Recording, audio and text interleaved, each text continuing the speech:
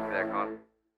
Hey, so I want to start with telling this story. And so the other night, I was getting up. What's up, Brian? Hey, the other night I was getting up, and I get up about 4 o'clock every morning, and to get ready to go to the gym. And I do my best. I do my best not to turn on any lights or make any noises or anything, so I don't wake anybody else up. You know what I'm saying? So the other morning I got up, my alarm went off. Luckily, Brittany didn't roll over and say, "Turn your alarm off," like she normally does. And so I was like, "Oh, I'm good." So I started walking in the dark, and to get to what I normally do is the night before I lay out all my clothes for the gym in the morning in the living room, and I'd get dressed in the dark. And so this one morning I wake up. I'm like, yes, Brittany didn't scream at me. I'm fine. I'm good. And I start walking to the kitchen toward the living room, and somebody whose initials are Lyric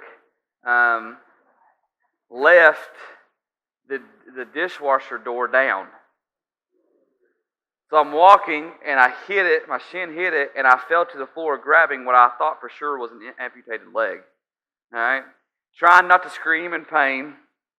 And as I'm crawling toward the living room, because I felt like I couldn't walk, God posed this question to me. And first, as He started to pose this question to me, I said, "God, why are you talking to me right now? This is one of the most embarrassing moments of my life. I'm dragging my leg behind me, and it's 4 o'clock in the morning. Like, why are you talking to me?"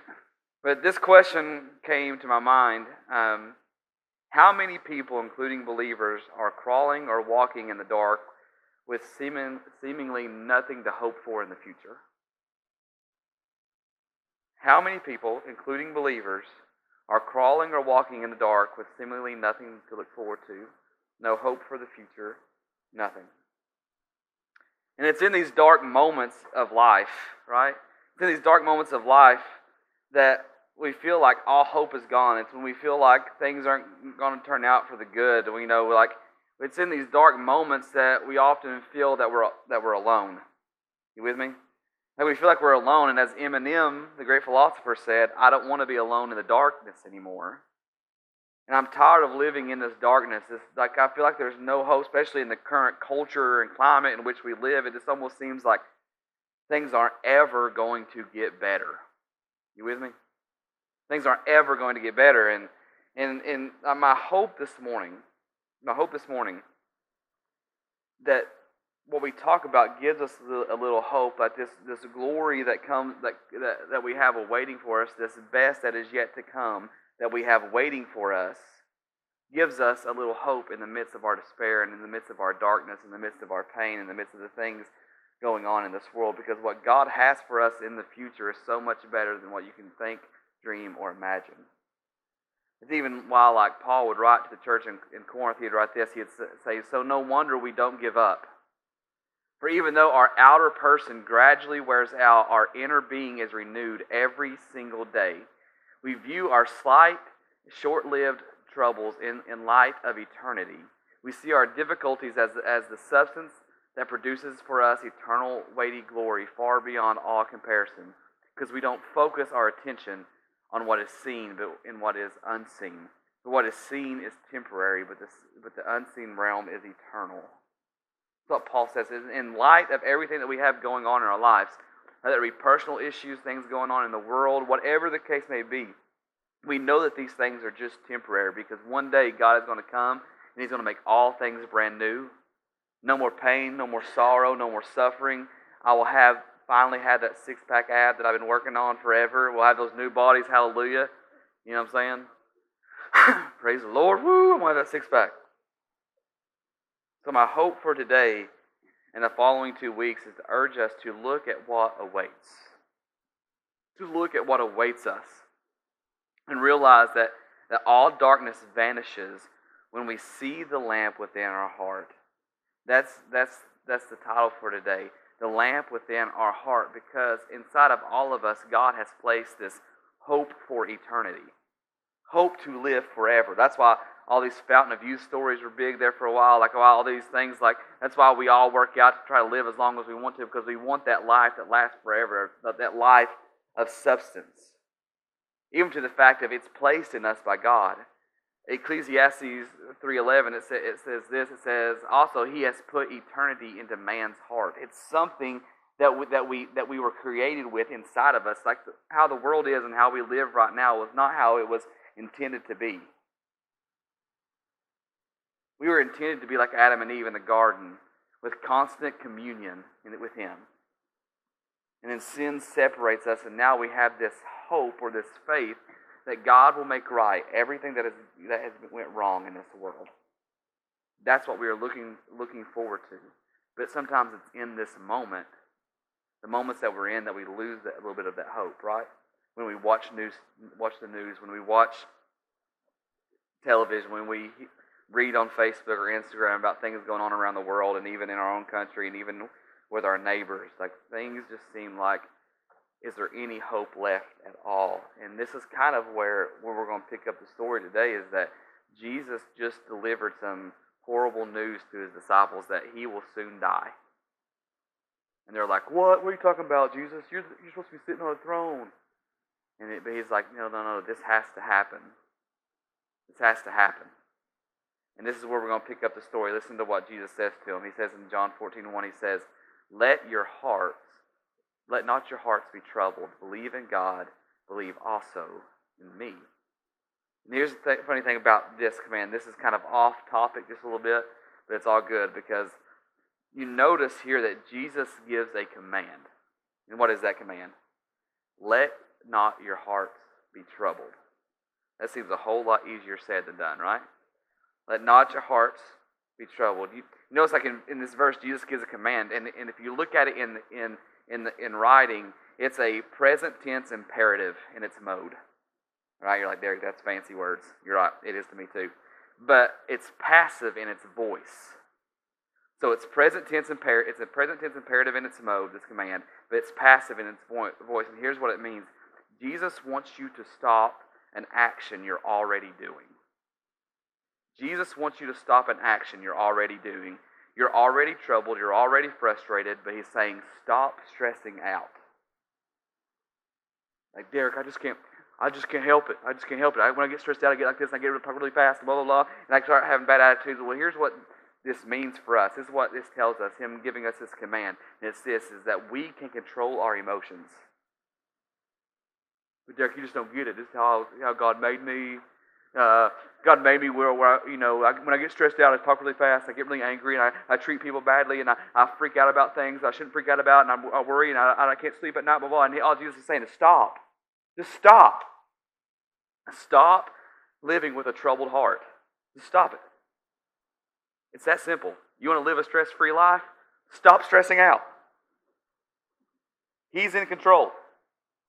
Let not your hearts be troubled.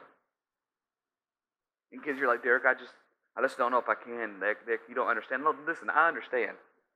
You know how stressed out I get? One, I work with almost 900 middle schoolers. You know what I'm saying? Like, I get it. I get stress. But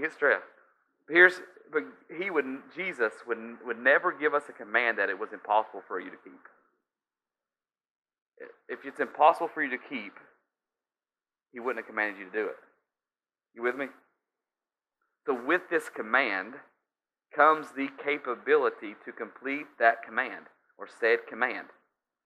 And God, He's given us three things in the story that we're going to look at today, in this little message that He gives His disciples. Three things that help us not stress out, especially in a world full of trouble today. You with me? Here's the first one. Well, here, I'll just go ahead and give you all three. All three of these, here's the three things. It's because of who you know, where you will go, and what He will show. Okay? This will make more sense here in a second, okay? It's because of who you know is how you're capable of not stressing out. It's because of who you know, where you will go, and what He will show. Okay? So let's go back and read verse 1 again. Let not your hearts be troubled. Believe in God. Believe also in me.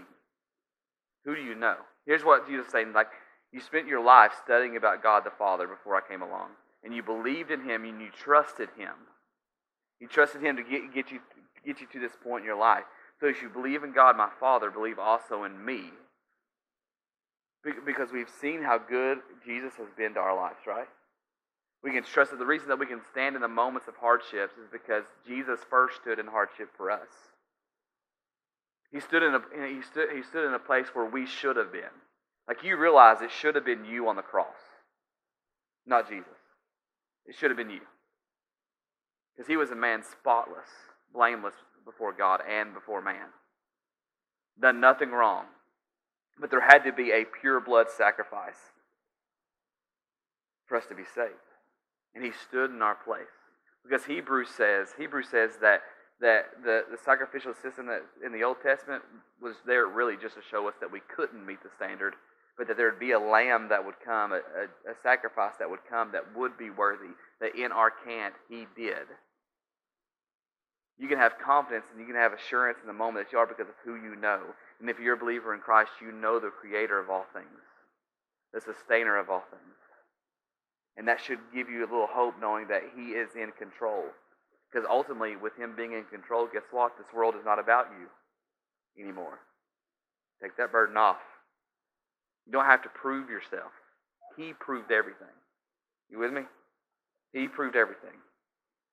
And here's a second reason. It's where you will go. Let me show you. I love this. In my Father's house are many rooms. If it were not so, I would have told you that I go to prepare a place for you. I'll go ahead and go back. Click back on it. In my Father's house are many rooms. If it were not so, would I have told you that I go to prepare a place for you? Here's some crazy things. Something like 552 times the Bible speaks about heaven.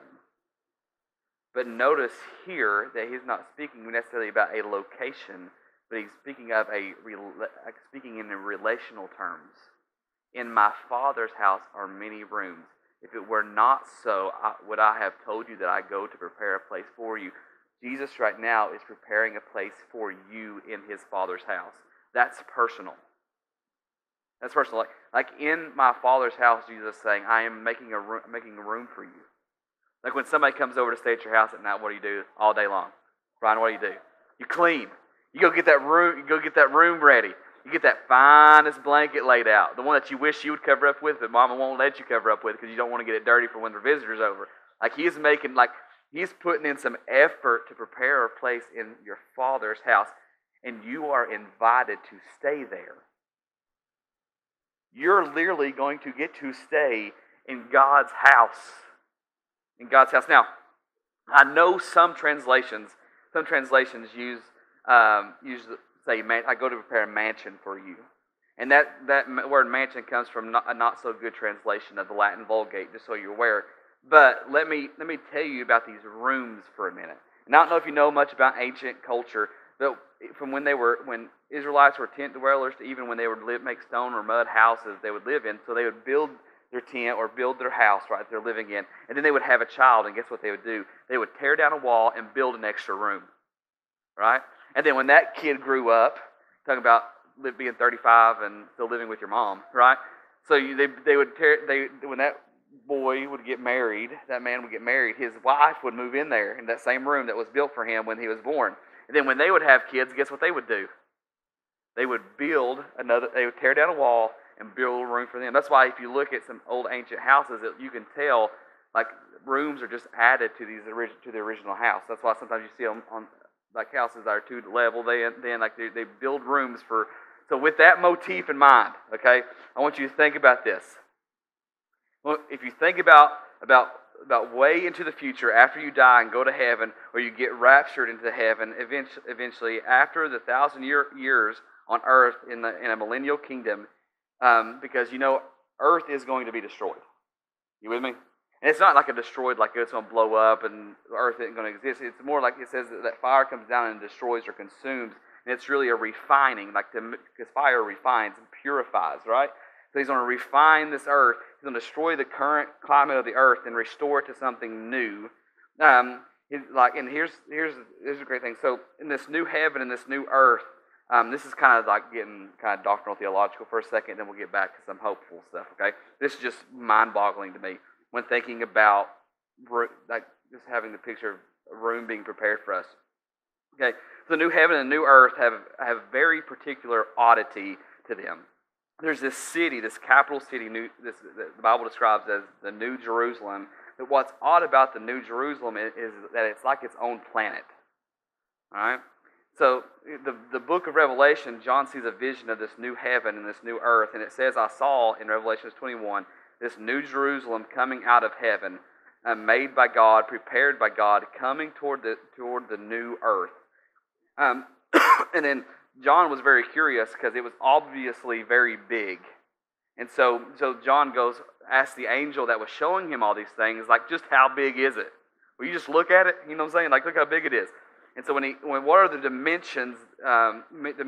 He asked this angel, and the angel measured it and told him the dimension. Here's the dimensions, just so you're aware. This is just very interesting to me. 12,000 furlongs in all directions. And you're like, Derek, that doesn't make any sense because we don't measure by furlongs anymore.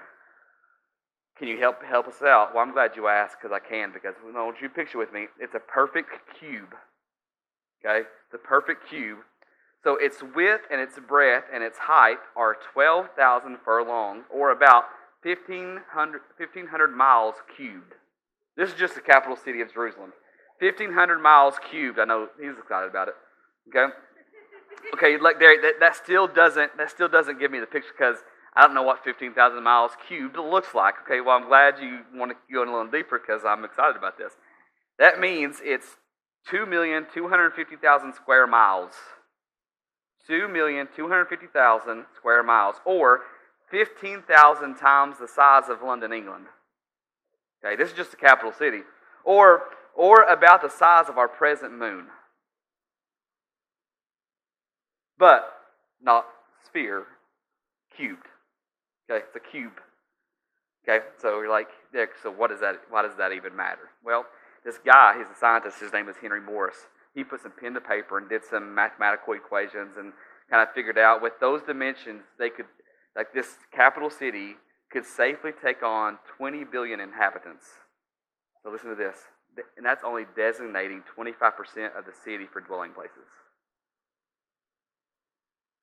20 billion inhabitants with only 25% of it being used for dwelling places. So if you take the square mileage that I just gave you a second ago, that would safely and easily allow 20 billion people to live, occupying only 25% of it, allowing 75% for public works, streets, parks, or whatever. Not saying those things are going to be there. I'm just saying, you know what I'm saying? And that would give each of the 20 billion inhabitants of the city a cubic block, or, so make cube, okay, 75 acres on each side. That's 75 acres that way, that way, that way, that way, that way, and that way. For you. Just in the capital city.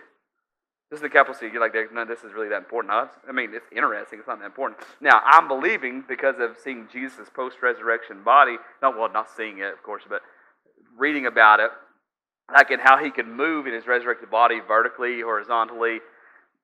He says he descended into Hades and talked to some people, and we're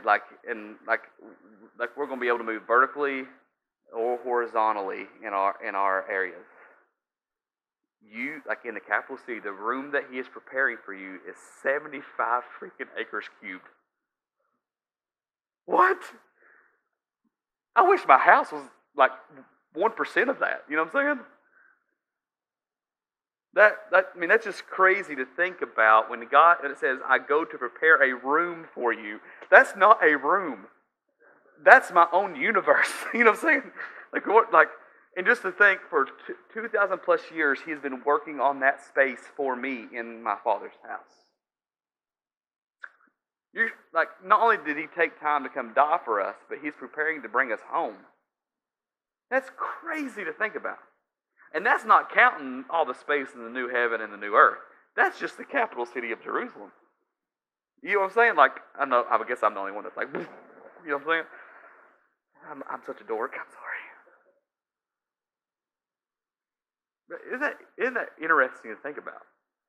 This capital city coming down for us, like the dwelling place of God, on this new earth.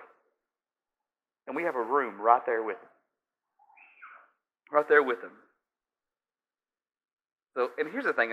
This is not part of my notes here, but I'm going to say those people who are like, well, I just wish he would. I know he doesn't have to give me a mansion. I just put me in a shack down by the river. No. You should want everything that God has for you, whether it be here on earth or in the afterlife. Don't be cheating God. Like, no, He has gone to prepare a place. Don't cheapen it by saying, just give me whatever. No, let Him work. Let Him give you something. You know what I'm saying? Now, let's get back to the regular sermon.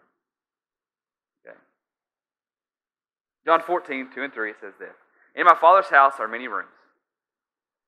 If it were not so, would I have told you that I go to prepare a place for you.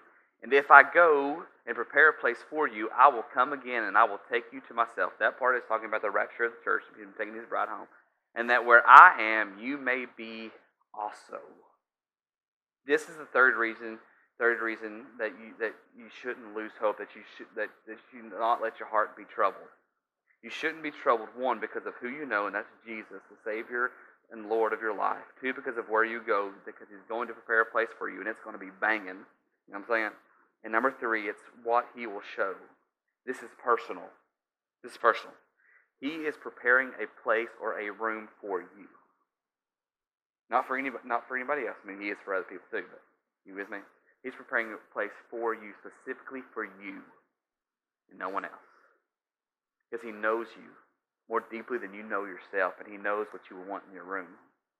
I go to prepare a place for you. I go to prepare a place for you.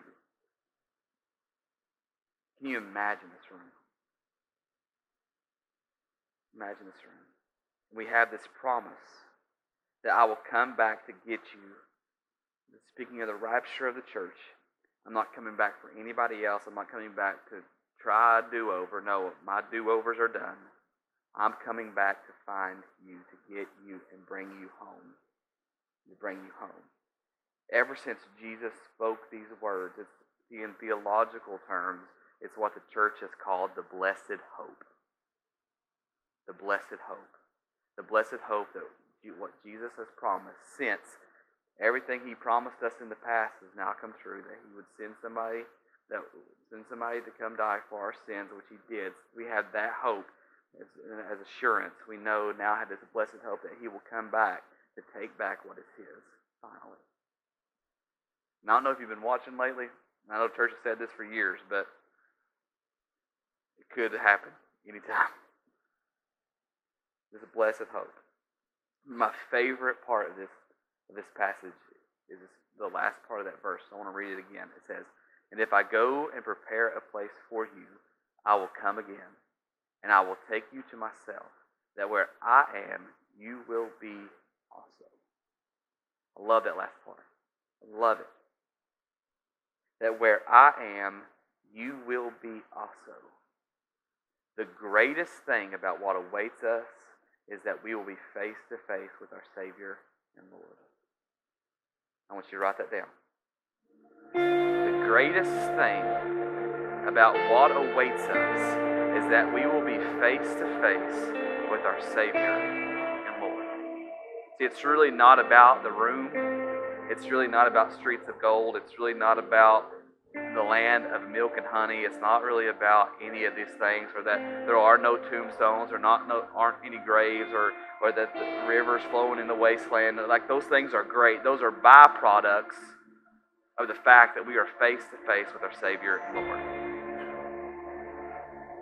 That is the greatest news. The thing that we've been longing for our whole life, our whole Christian life, to be face to face with the one that saved us. This is the greatest thing about what awaits us, is that we will finally be face to face with Jesus.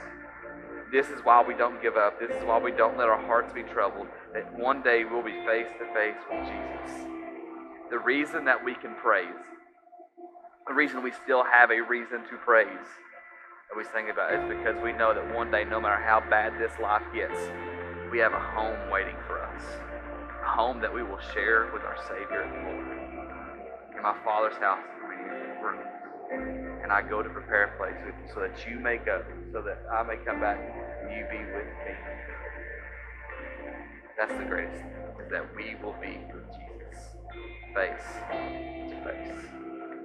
So the question becomes, well, what is it going to be like there? Well, I love how Revelation describes this place.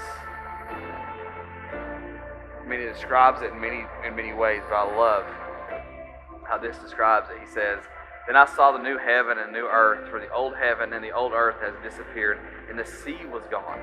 Verse 2. "And I saw the holy city, the new Jerusalem, coming down from God out of heaven, like a bride beautifully dressed for her husband.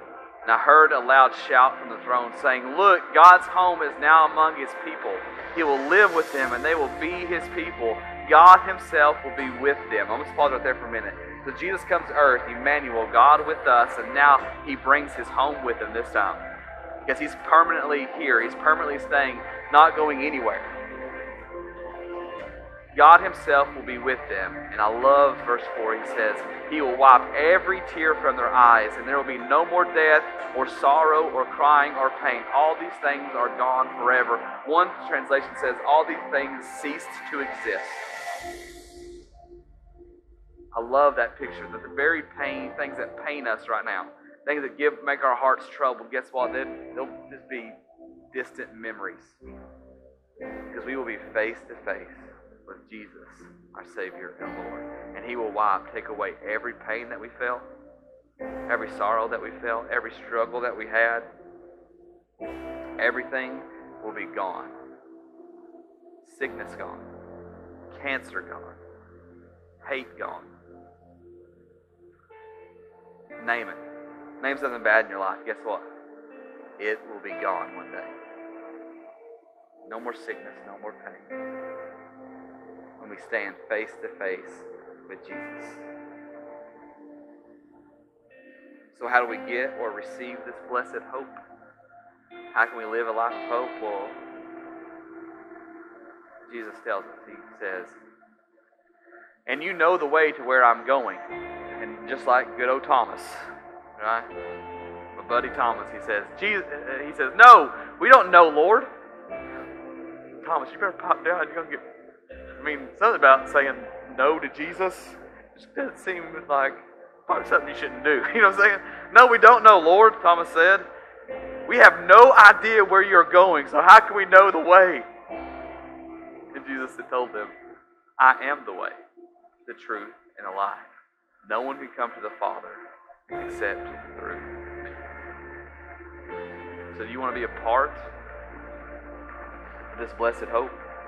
You want to go to that place where there's no more pain, no more sorrow, no more struggles, none of that stuff?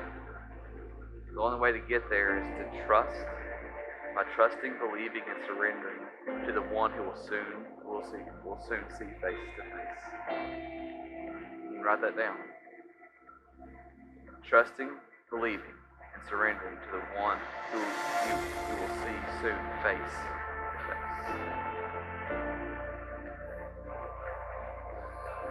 There's so much more that God has awaiting for us that we're going to talk about in the next 2 weeks.